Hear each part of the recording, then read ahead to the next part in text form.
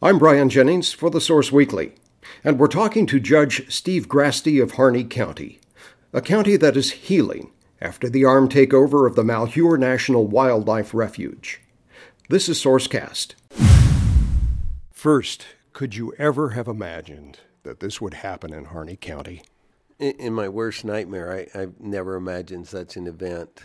Several of us sitting around this room early on in the process, and somebody said, what would this have looked like in 1999 before the collaboration, the cooperative efforts that have occurred here, particularly in the last decade? And as I think back through this, I'm not sure we wouldn't have been much more on Mr. Bundy's side. So I'm glad for the success stories, but it's those success stories that made it so bizarre to me that this was the place that was picked by Bundy's. I also think the reason Mr. Bundy ended up picking this is when you had this resentencing of the Hammonds, it lit a fire for lots of us, and to be honest, me included.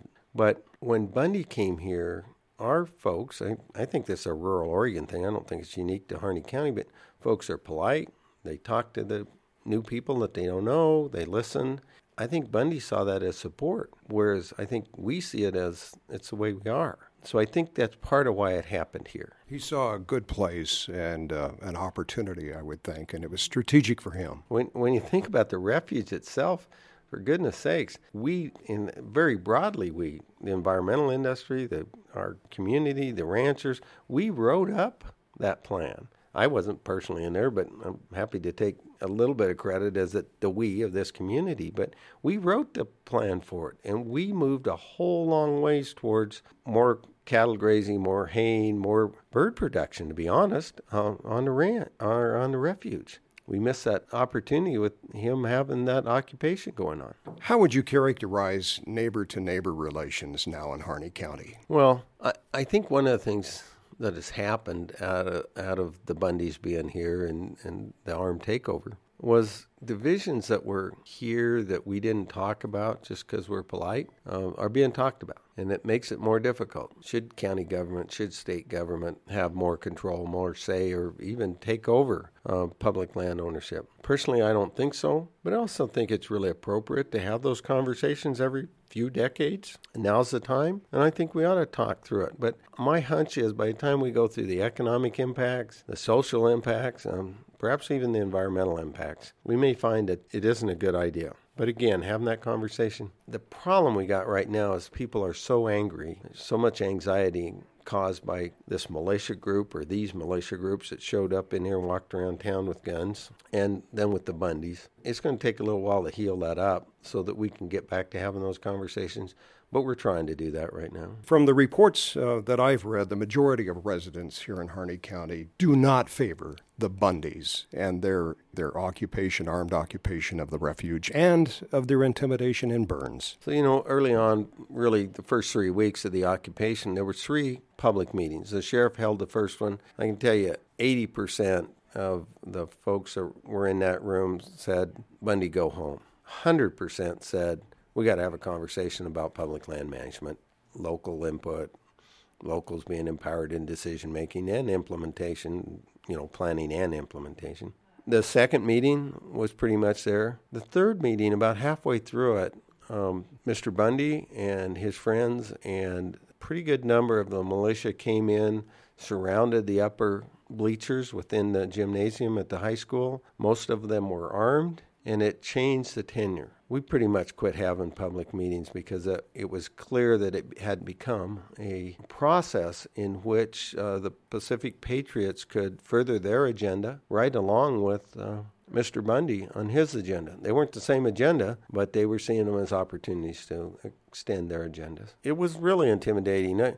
I've said over and over, true for most of us, I got lots of firearms.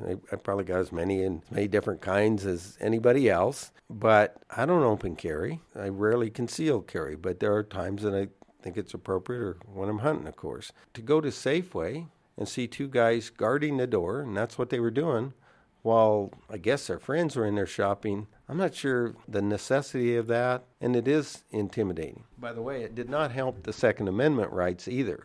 These guys are going to start an argument that I'm going to be on the other side, right beside them, arguing in front of our elected officials don't restrict our gun rights, and yet their very actions are the one that are going to cause us to have this debate pretty heatedly.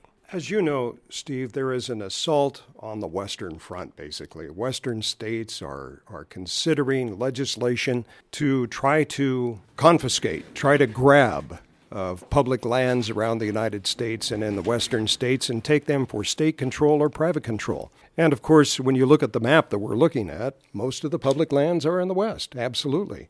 Is that misdirected in your opinion? I'm not sure it's misdirected. I think it's a conversation that we truly have to have in the West. What does this mean for us? If we're not going to have ownership, whoever the we is, I don't like it just going to private, but if it's counties, if it's state, if it's fed, if we're going to have that mix of massive amounts of public lands, we also got to figure out how we enable that land to be accessible for economic and social values, right along with protection of the environment.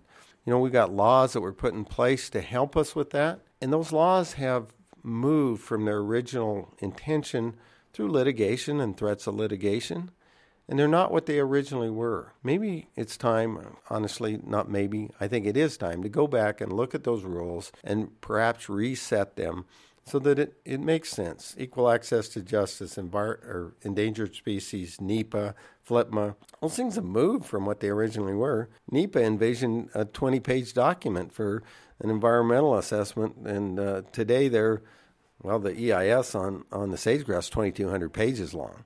That's not what was envisioned. So how do we get back to that? I don't know, but we've got to have that conversation. So is it a misguided approach?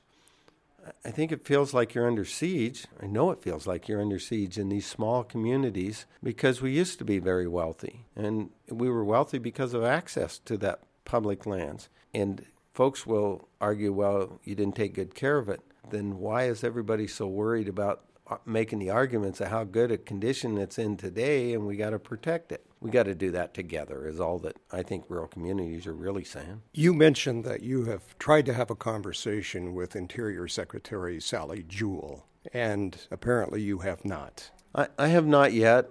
We have a regular trip scheduled to Washington, D.C. in the next few weeks, and we'll be going, and perhaps there'll be time there. But I worry that not being willing to meet with local government also means not meeting with the communities is not a good message, and actually kind of furthers what Mr. Bundy's, some of his principles, not exchange of land to private, but of the very underlying arguments that he and many of us have made for years. Local communities not being heard, when decisions are put in place, not being able to participate equally with others. We can improve those, but without a meeting to kind of shift that paradigm and to provide lessons learned out of this county, out of this event, is troubling. Another argument that we hear often is that the feds have overreached in their management of these public lands. What is your assessment? I do think in many cases the feds have overreached. Some cases maliciously, and that may be an individual taking advantage of their position. But I think generally the overreach has occurred because of litigation and threats of litigation as they work through management plans, and then as they follow those plans and do implementation, that they've been forced into making decisions that they don't like to make. So those aren't malicious. Those, you would have to point at the groups that did the litigation to say, where's the malice? It tends to come from them, I think. That overreach, I think we can fix it through collaboration. I think collaboration isn't a broad enough term. I think we got to figure out the new word because it's more than that. You know, I always use the example on our successful collaboratives here. We've seen a couple of cases where a collaborative of broad, diverse range of folks and groups have come up with a plan for something, and someone else, after we're all done, protests. The way the laws are currently applied, the collaboration isn't able to sit in on the protest resolution process. Only the protester is. There's something wrong with that. That seems a simple fix. And we would go miles down the road with those kind of fixes. So some of this is simple, straightforward. Some of it's much more broad. There are some studies to indicate that the closer a rural community is to certain public lands, the better the economics of that rural community. Do you see that happening in Harney County? I do think the closeness of our land. One example that I use is a lady at Druzy who is older than I am, and I'm no spring chicken, and yet she's the gal that gets on and off her tractor or swather as she's haying the field to move little critters so she doesn't swath them up, and does it repeatedly over the course of going around the field. Perhaps moves them out onto public land. She walks over the edge of the field and turns them on there. So you got this relationship between that private ground, that in her case is for hay production, and the public ground that's right next door to it. Those little critters like to use that alfalfa at certain times of the year, or meadow hay as it may be, and they like to be back on that neighboring ground. Those are relationships you can't take apart. So they're there today. Why wouldn't you want both parties, both neighbors, public and private, being able to say, hey, what if we did this together? Wouldn't it work better? There seems to be an economic cloud over the entire county because of what's happened. For instance, the Bird Fest that is coming up. I don't know what you call it. It's Festival. Yeah, Bird Festival. It's on hold. This is eventually going to hurt the county in some degree until you can recover. You know, you talk about the recreation side, really, I think, is referred to the Bird Festival and hurting us. It is going to have some impacts. But I think the broader impact of if we postpone or, God forbid, we don't do a Bird Festival this year is there's a relationship been built where folks that may or may not be familiar with that airway that the birds travel every spring, how important the private ranch land is, coupled with the refuge, coupled with the BLM ground. What I see the real loss is building relationships that let us manage things collectively better into the future, more so than perhaps we're not going to sell as many motel rooms or the restaurants aren't going to sell as many meals. And that's important. This is not an advantage, but the fact of the matter is during the stay of Bundy here, I can tell you the motels and the restaurants were pretty loaded up. Not that there was any economic value to it, but will that offset any loss if we don't do the Waterfowl Festival? No, because I think those relationships in the long run have more value. One thing that I have seen personally is there seems to be a lot of love outside of Harney County for Harney County, and that's got to be gratifying for you. You know, it really is. One of the things that I've said to a number of folks that we got to figure out a way to take advantage of, and I don't like that terminology, but I don't know how else to say it. I was dumbfounded by the number of environmental groups that we butted heads pretty strongly with who came and said, what can we do for the community? The indication, and in a couple of cases, actual words were, hey, we'll go back to fighting about our disagreements about the environment next year, next month, next week. But right now, what can we do to help the community? I think that's incredibly valuable. And how do we expand on that we all recognize a sustainable environment and a sustainable community go hand in glove? And so I think some opportunities came out of this horrific event. When this is all said and done, do you predict that Harney County will come back stronger than ever? I'm never going to run for office again, so I can honestly say this. I only run for this office ever because of two facts. I love this place, and I love these people. Do I think we'll be stronger in the long run? Yes, we absolutely will be. And there's plenty of us around who are committed to seeing to it that's eventually the outcome that we'll all get to. Do you think there may be a case for federal public lands becoming private? I think, I said earlier, I think we got to have that conversation about should federal lands become private. I will tell you, if you look back a couple of decades, particularly if you think through the Steens Mountain Act, we actually have more acres of private ground today than we had 2 decades ago. So can it be right? Is it the right thing to do? And you and I are looking at a map that shows the amount of federal public land in the West. And if you look around Harney County, not unique to us, but around the West, you'll see that private ground is just islands within a sea of public lands. Are there times that we ought to be trading some of that around, either for better management by a private individual or better management by the public by blocking those up? Absolutely believe that's the case. In some cases, one side or the other is going to gain acres. I don't care. If it's better for the environment, if it's better for the economics, why wouldn't we be doing those things together? And so, yeah, I think sometimes there is a case for it. In other cases, if tomorrow the Fed said, we're done, we're not sending any more financial assistance of any sort to Harney County, and here's all 4.6 million acres, you do it. See if you can do it better than us. Holy mackerel. If all the laws went away, maybe we'd be okay. But if at the end of the day, my gut reaction is we're probably going to have to sell most of it. If it was sold to private ownership, it won't be competitively bought. It'll be bought by those that have the most resources. You and I know that typically means as hunters or fishermen, we don't have access to it anymore. Not sure I like that. So that whole discussion is not an easy one. It's going to take time. The economics are going to have to run out. We think there's somewhere around $77 million a year in economic value that comes off the federal land into taxing entities, not the public now, just the taxing entities in Harney County. How are you going to replace that? Couldn't you do it off 4.6 million acres? Bet you can. But what's it mean? And what's it look like? And what do we got to change? Those aren't decisions you can make this afternoon on the back of a napkin. They're going to take a while. So we got to work through that whole thing. And at the end of the day, what that shows when we get through those kind of studies will be what it shows. And I guess we can make decisions from there. Steve, you've been a respected public servant here for a number of years. What is in the future for you now? So I've been county judge here for 17 years and a little bit more than a month. And I was a county commissioner for not quite 2 years prior to that. What's next for me? I've said for a very long time that when I get out of office, I'm going to work with a bunch of other folks that I know that have science backgrounds, have public service backgrounds, even have law enforcement backgrounds, and see if we can't put together an organization that lets us represent the community at the same values and with the same fervor that we see coming out of certain groups in the environmental community.